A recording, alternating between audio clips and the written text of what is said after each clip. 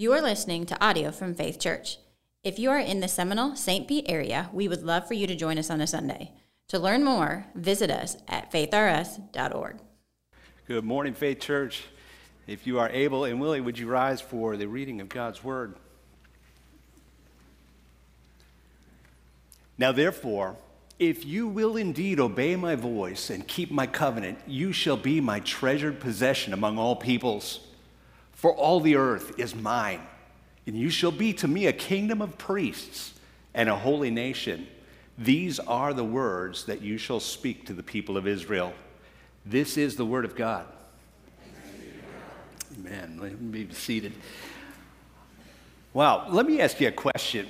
We've got, a lot of people making a lot of commotion times about rules. Have you ever heard anybody, really just bristling at rules related maybe to Christianity especially, saying something like, all religions, including your Christian religion, it's just about a bunch of rules. Do this, don't do that.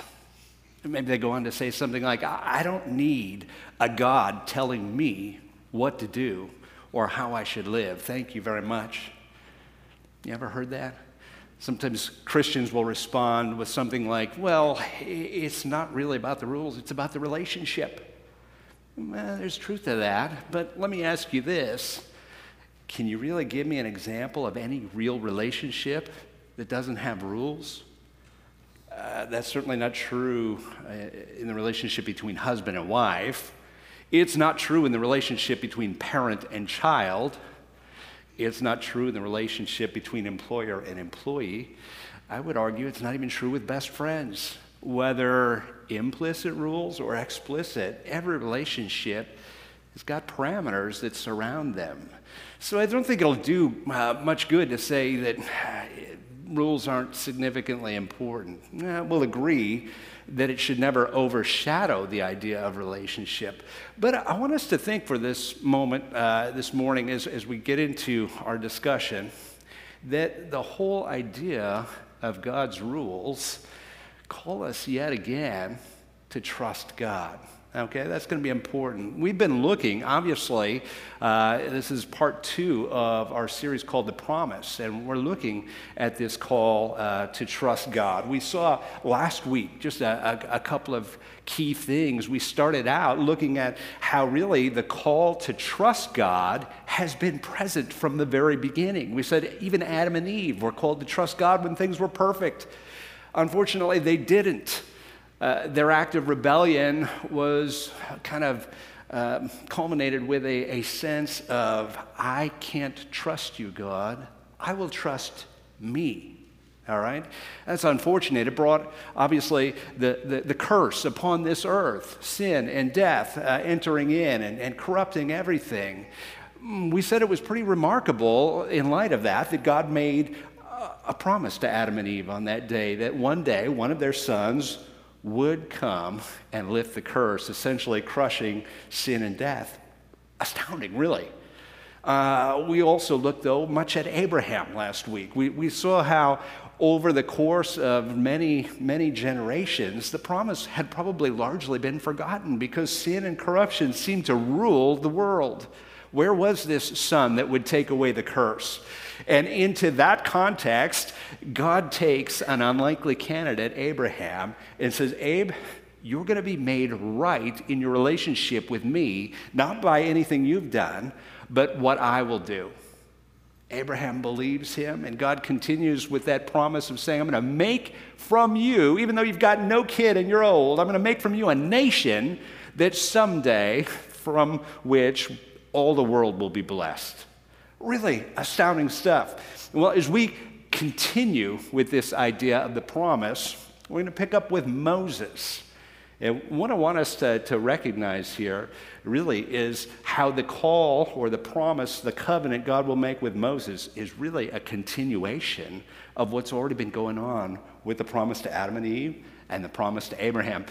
A little bit about Moses. We should kind of recognize just a few important snapshots from his life. He is going to be the Israelite that will be rescued from the Nile River and brought up in Pharaoh's palace while all of his fellow Israelites are in slavery. Really, you say, where's the promise of God here, right? I mean, enslaved? Yeah. And from this context, we know that he will grow up in the palace with all the luxuries available to him, but eventually he will see one of his fellow Israelites being mistreated by another Egyptian. And he will, we talked last week about our temptation to connect the dots for God, make a promise happen. Well, he's going to kill the Egyptian. And in that moment, he's gripped with fear. He will flee Egypt. He will live for 40 years in the wilderness. And it seems like, again, something is completely just being lost here, a forgotten hope of setting them free. But it's in that context, God will speak from a burning bush out in the wilderness to say, Moses, you're standing on holy ground. I am the living God. I'm sending you back to Egypt. You will deliver the Israelites from their slavery. And indeed, he does go back to Egypt. You can see this area with the pink circle, if you're able to see that, is where probably they were at. And he will indeed deliver them with God's mighty power, miraculously bringing 10 plagues upon Egypt that bring Egypt to its knees. They're able to escape, but they have to part miraculously through the Red Sea in order to do so. All of these things are described at length. Our goal so much this morning isn't to kind of give you the full story of Moses and all the Israelites' expedition there, but they will be delivered here down to a point of waiting at Sinai. And it's at Sinai where God is going to interject with the promise that we've already read about this morning, the promise that will come through Moses and before the Israelites. Okay? And so let's pick up that promise. We're going to discuss it in 2 parts this morning. We'll simplify it. All right? So God's promise to Moses and the Israelites in 2 parts. First of all, I want us to recognize Israel would be God's prized and protected possession. And this is pretty remarkable. Really, if you think about the watching world, they've already seen the hand of God Almighty, the Israelites' God, at work. Egypt was the superpower of the world in that day, brought to their knees in devastations. The Egyptian gods, so-called, were no match for the living God of the Bible. The watching world is saying, there's something about Israel's God. Not only would Israel be delivered by this powerful God, but they will be sent to the promised land. They will take the promised land eventually by the hand of their God. And in this promised land, they will flourish, they will prosper, they will thrive. You see, all of this is like a giant billboard showing the power and the might and the ability of the living God on display. The rest of the nations would be confounded because it was really a common thing in all the religions of the area to say that gods were territorial. Here, the living God of Israel would follow them and deliver them wherever they happened to be. Who is like this God? So, clearly, they would note that Israel is prized and protected by their God. Well, the second part of the promise is that Israel would be a holy nation of priests to the watching world. Again, this is pretty profound, all right? And here again, you can see there'll be a kingdom of priests and a holy nation. Now, that word holy really means set apart, unique. Yeah, it's got the connotation of a purity in there. But let me tell you this, the idea of Israel being a holy nation would again mean that they were on display. From the very beginning, we said Moses was spoken to from God in the burning bush. That burning bush, that flame is a representation of God's holiness, and yet that flame didn't consume that ordinary bush. Just as God's holy presence among this very ordinary people, the Israelites, he wouldn't consume them in his holiness. There's something amazing in that. Instead, he would give them what we'll know as the law. And this is really a total of 613 commands that Israel is going to kind of be the keepers of. And these 613 commands, who can keep all of that straight? Well, you'd have to be an expert. But thank God, we summed it up in 10. We commonly know those today as the 10 Commandments, right? And I would be willing to bet, even if you're not like totally up for memory work, I bet you could still get a number of those. So these 10 Commandments would be a summary of this. Now, as Israel would hold these laws and keep them, they would be demonstrating something of God's holiness to the watching world. Not only what was good and evil, because it certainly enabled them to discern right from wrong, but it would also even show, hey, how to, have a sacrifice in the midst of law breaking. And so all of these things would be a means that Israel would display to the watching world truth about the living God. And if we can just take a time out and say that the false religions, the false gods of the day, not much different from today, the false religions, have various ways to try to appease the gods, various ways to try to gain the favor. Many of them just seem like stumbling and bumbling in the darkness. You read about some of them in Scripture, like, drawing blood from yourself, letting it flow. Hopefully that gets God's attention. Sacrificing a child. We can go on. Lots of other rituals that had neither the power to deliver people from sin, restore the relationship with God, or really even to accomplish, apart from maybe some demonic activity, something that really mattered. These were vain attempts to manipulate, oftentimes superstitiously, their environment. And they were also an easy opportunity to practice the very sins that they wanted to do anyway. More on that maybe another time. But a holy nation of priests to the world, all right? That is the goal. So a light in the darkness, if you will, okay? I think it's important that we recognize that's the point of this calling. It's not making Israel like the teacher's pet. Oh, I love this Israel. No, this Israel is to be a light in the darkness to guide and point people to God, all right? So we need to understand that. All right, well, we've got the two parts to the promise. All right, let's talk just about a couple of observations. First observation I want to make is that God's law is good.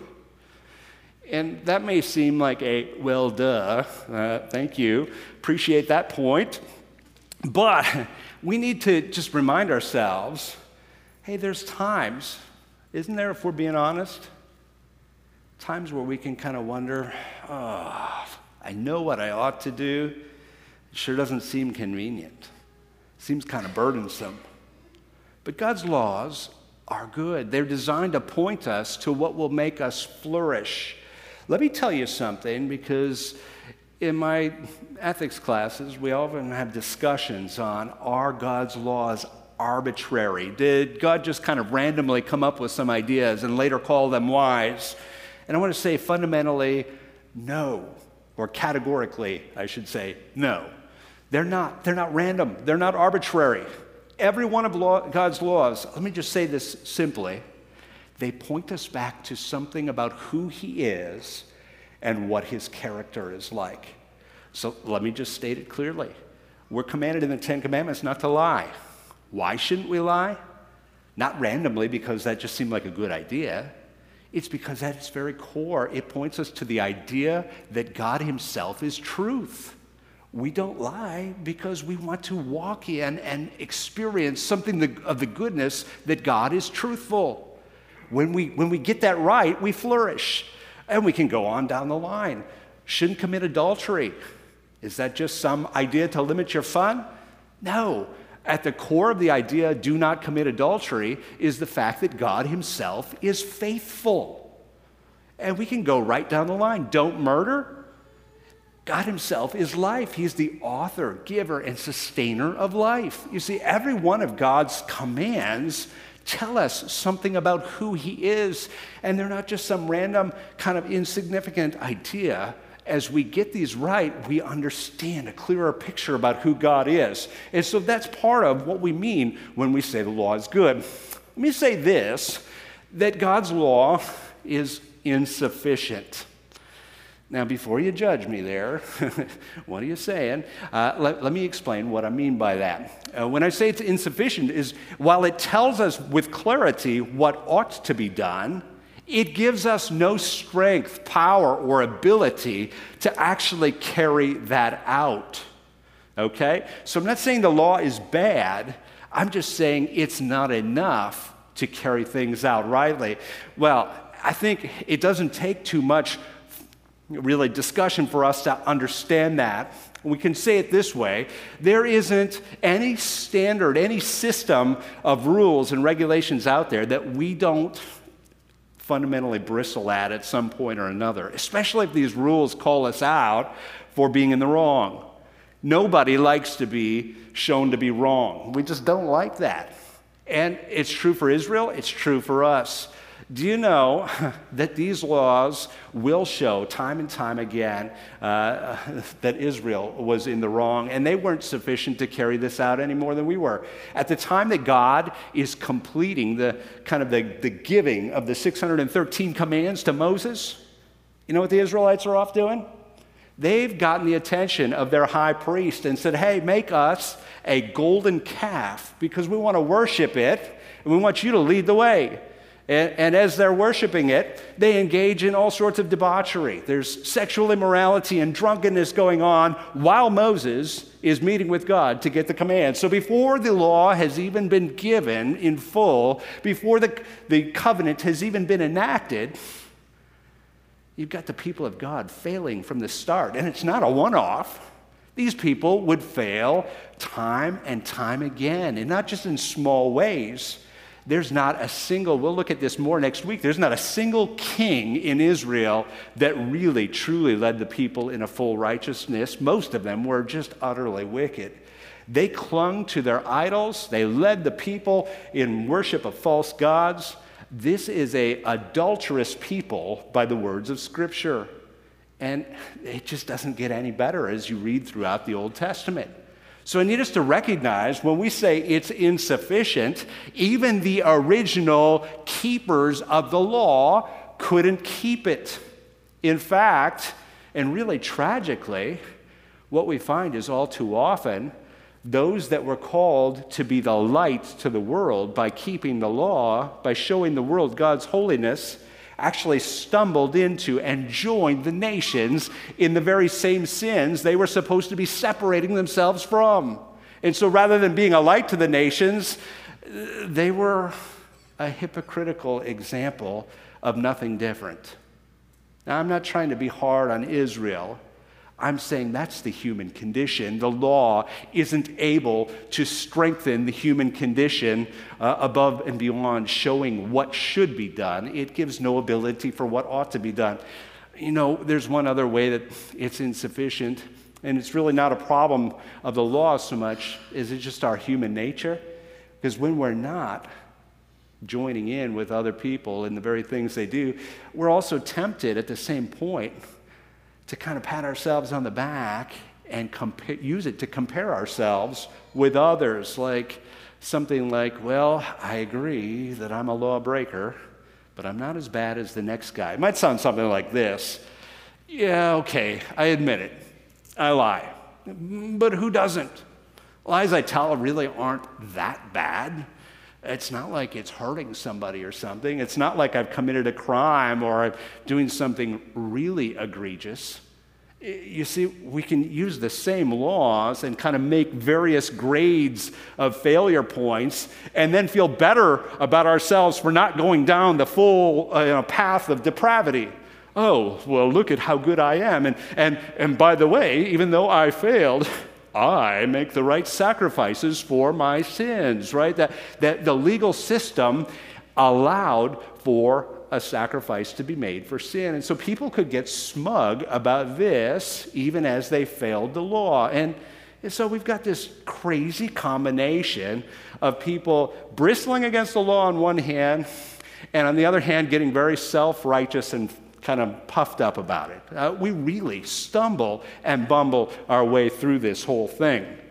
Now, about those animal sacrifices, I need to say, just in part, man, another way we get this wrong is we think that the Old Testament has no mercy in it. Do you realize that the animal sacrifice was all about mercy? Believe it or not.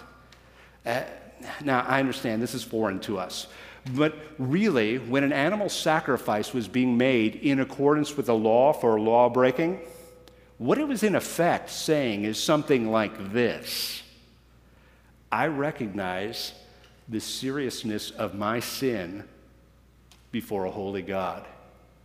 It was so serious that this innocent creature that had nothing to do with my wrongdoing had to be taken. Its life had to be given up. Its lifeblood poured out because of my sin, because of my wrongdoing. And here's where the grace, the mercy part kind of kicks in. It's in effect saying, this lifeblood of this poor innocent creature is being a substitute for what should have been my lifeblood.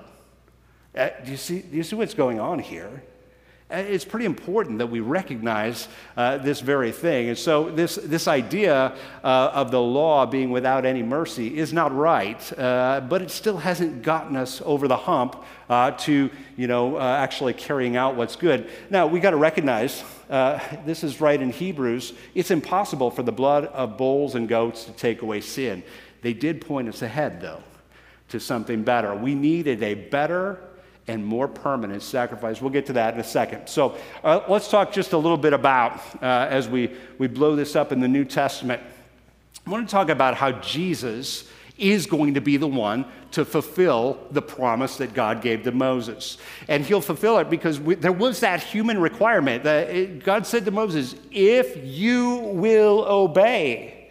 Well, we're in a fundamental problem because nobody has truly obeyed. Enter in Jesus. This is why it is so essential that Jesus arrives on the scene. He is the God-man. He's 100% man, and he's 100% God at the same time. I don't have time or the ability to explain the math on that, but I want to tell you, after the service, after phase 1 questions, you can ask Dylan how that mathematics works out. I think it's all a part of some spiritual calculus, but we need to recognize this is vitally important. As 100% God, Jesus is able to carry out every command of God without fail. Praise God. The reason that's important is because he's going to do it on our behalf. The fact that I can't any more than you can obey God's law in full, we want to rejoice this morning that we've got somebody that did it, and not only did it, but did it for us. When Jesus fulfilled the law, that's exactly what happens. He fulfills it for us. Now, I love this because straight up it says, don't think I've come to abolish the law or the prophets. I haven't come to abolish them, but to fulfill them. Oh, we get it so wrong when we think that the Old Testament is just being cut off at the knees and there's no connection between the two. You see, he is the one that would actually carry this out for us. Then, secondly, let's look at another. Jesus is at the same time going to be the perfect high priest and the perfect sacrifice for sin. Now, you can look at the Hebrews passage here very clearly that Christ will appear as high priest, very clearly that it is his own blood being offered and securing an eternal redemption. We talked about already how the law wasn't able to help us to obey. We talked about how it needed a sacrifice, but it needed a sacrifice that was more able to cover over everything. The blood of bulls and goats couldn't do it. Enter in the perfect blood of the perfect sacrifice offered by the perfect high priest. And so we've got Jesus continuing to be the fulfillment of this promise made to Moses. And then finally, and this is where it is going to begin to have some application points for us presently, Jesus is going to call his followers to holiness. Look here, this is Peter writing, saying, you are a chosen race, a royal priesthood, a holy nation, a people for his own possession, that you may proclaim the excellencies of him who called you out of darkness into his marvelous light. Do you hear? I so much want you to see this and to hear this. Do you hear the voice of God's promise to Moses and the Israelites being reiterated here in the New Testament? You and I, if you're a follower of Christ, we are called to walk in the light. We are called as a chosen race, sons and daughters of Abraham, to be a priesthood and a holy nation. Guess what? This is the promise to Moses, but it's the promise in a way that people could actually carry out because we've got Jesus being the foundation of it for us. We're now called to be on mission. Folks, I want us to see very clearly, well, we see this every week. We state, as we close, we state the Great Commission. Do we not see that's part of the mission? These are connected ideas. You and I aren't meant to kind of live with a faith in God that simply forgives sins and then sets us on our way to do our very own thing. No. From the beginning, from the Old Testament promises to Abraham and to Moses, we see that we're part of what God has been planning and purposing all along. You and I, if you're in Christ, are on mission. We've got a mission to be like lights in the darkness to those around us. We've got a call to walk in holiness. If you don't believe Peter, you say, hey, that's not Jesus talking. Well, okay, fine. I'll give you that. Let's go to Matthew 5, right? Let your light, church, shine before others so that they may see your good works and give glory to your Father who is in heaven. It's the same language of light in the darkness. It's the same call to walk in holiness. He's fulfilled the law, but he hasn't set us free from walking in holiness. You see the difference? So often, I encounter Christians, they're so misguided, they think that they're not called to walk in holiness because Jesus offers forgiveness. It just misreads the entirety of Scripture. Jesus has set us free from sin that we might walk in the fullness of life, in the holiness of Christ, and that we might be like lights in the darkness. So this is how it's fulfilled in Jesus. He will fulfill the law of Moses. He will call us to holiness. He will be that perfect sacrifice for us. Well, let me wrap up here with asking this. What does this mean for us? And I think we've already been highlighting, and I hope you're catching this clear enough, that the church, those who are truly followers of Christ, are called, they're God's prized possession. This is everything that God was kind of pointing to. Israel is fulfilled, or the larger mission of Israel is fulfilled as the church is called and fulfills its mission. And the church is able to walk out the call that God had originally given to Moses in a way that the people of the Old Testament simply could not. They didn't have the Holy Spirit. They didn't have all that we do today in Christ. But we are, church, we are the possession of God, and we're called to shine our light in the dark. As God's possession, that means our lives don't belong to us. One thing I want to ask you this morning as we wrap up, I want to ask you, how are you relating to God? How are you relating to Him? I mean, what is the basis for your relationship? As we're talking about this call to holiness, are you inclined to put your confidence in your track record? In how good you're doing? In your good deeds outweighing your bad? Here's a little repeat from last week, but we are so prone to stumble in this area of making our relationship with God primarily about our, perfection or our good deeds outweighing our bad. Folks, I want to remind us this morning that the call to be sons and daughters of Abraham precedes the call to the law. Some 430 years before Moses comes on the scene, God made Abraham right with him through faith. And that order matters. God didn't call people to holiness first and then to forgiveness. He called them to forgiveness and right standing first and then to holiness. The order is everything. It matters much. So if you're not dealing with God rightly through faith this morning, I want to call you to stop striving in your own efforts and your own desires to clean yourself up and to put yourself fully on the mercies of God. He will clean you up. It is his job. But I want to say very clearly, we're still called to walk in holiness, right? God takes us wherever we are when he forgives us. He calls us to come as we are, but he never calls us in the big picture after giving us the forgiveness to stay as we are. And I think too often what we see is churches full of people that can tell you, part one, that forgiveness is free, and it is. Let's rejoice in that. But now, let's walk in the point of that forgiveness in the first place. Set free from sin to walk in holiness. As Jesus would say, go and leave your sins, right? Sin no more. Now, he's not saying be perfect, all right? But I want to ask you this morning, just very bluntly, okay?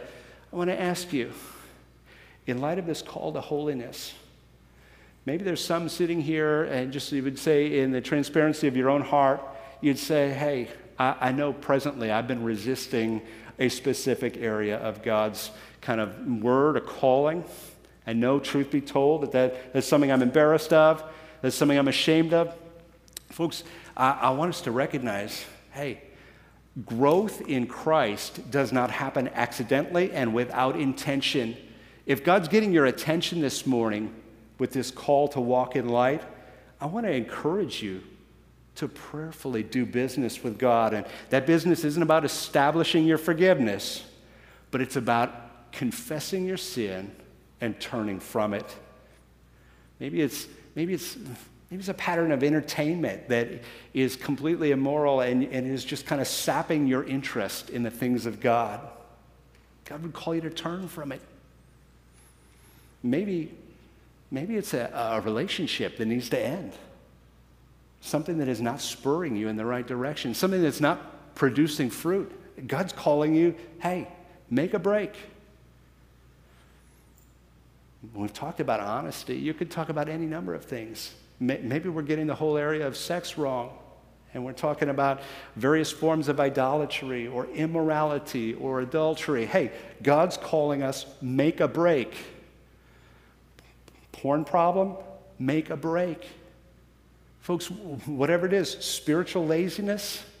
Listen, I'm not trying to kind of make this an overwhelming list. I'm trying to say if God is getting your attention on something clear, then you need to do business with God, respond to it, hand that over, knowing that the mercy that he offers us is full and it's freeing. You are not meant to walk in the darkness, church. You're meant to walk in the light. So I hope you hear my heart about that. It's not a heart of condemnation. It's a heart to say, grab hold of the grace of God and let it have its effect to make you flourish and prosper in the light. Well, let's go ahead. We're going to pray. Heavenly Father, I just want to thank you this morning. I want to thank you for the freedom that comes from your promises. Freedom to be in right relationship with you. Freedom, Lord, from the bondage of sin. And freedom to a much bigger calling than we're really prone to make our life about. Freedom to walk in something that is so great and so amazing, to be part of your plan to deliver this world from sin and death. We thank you for the promises to Abraham and to Moses. Help us as a church to know the freedom of walking in the light. Help us, God, to this watching community to demonstrate the power of your Spirit to help us to walk in the light. We give you thanks and praise in Jesus' name. Amen.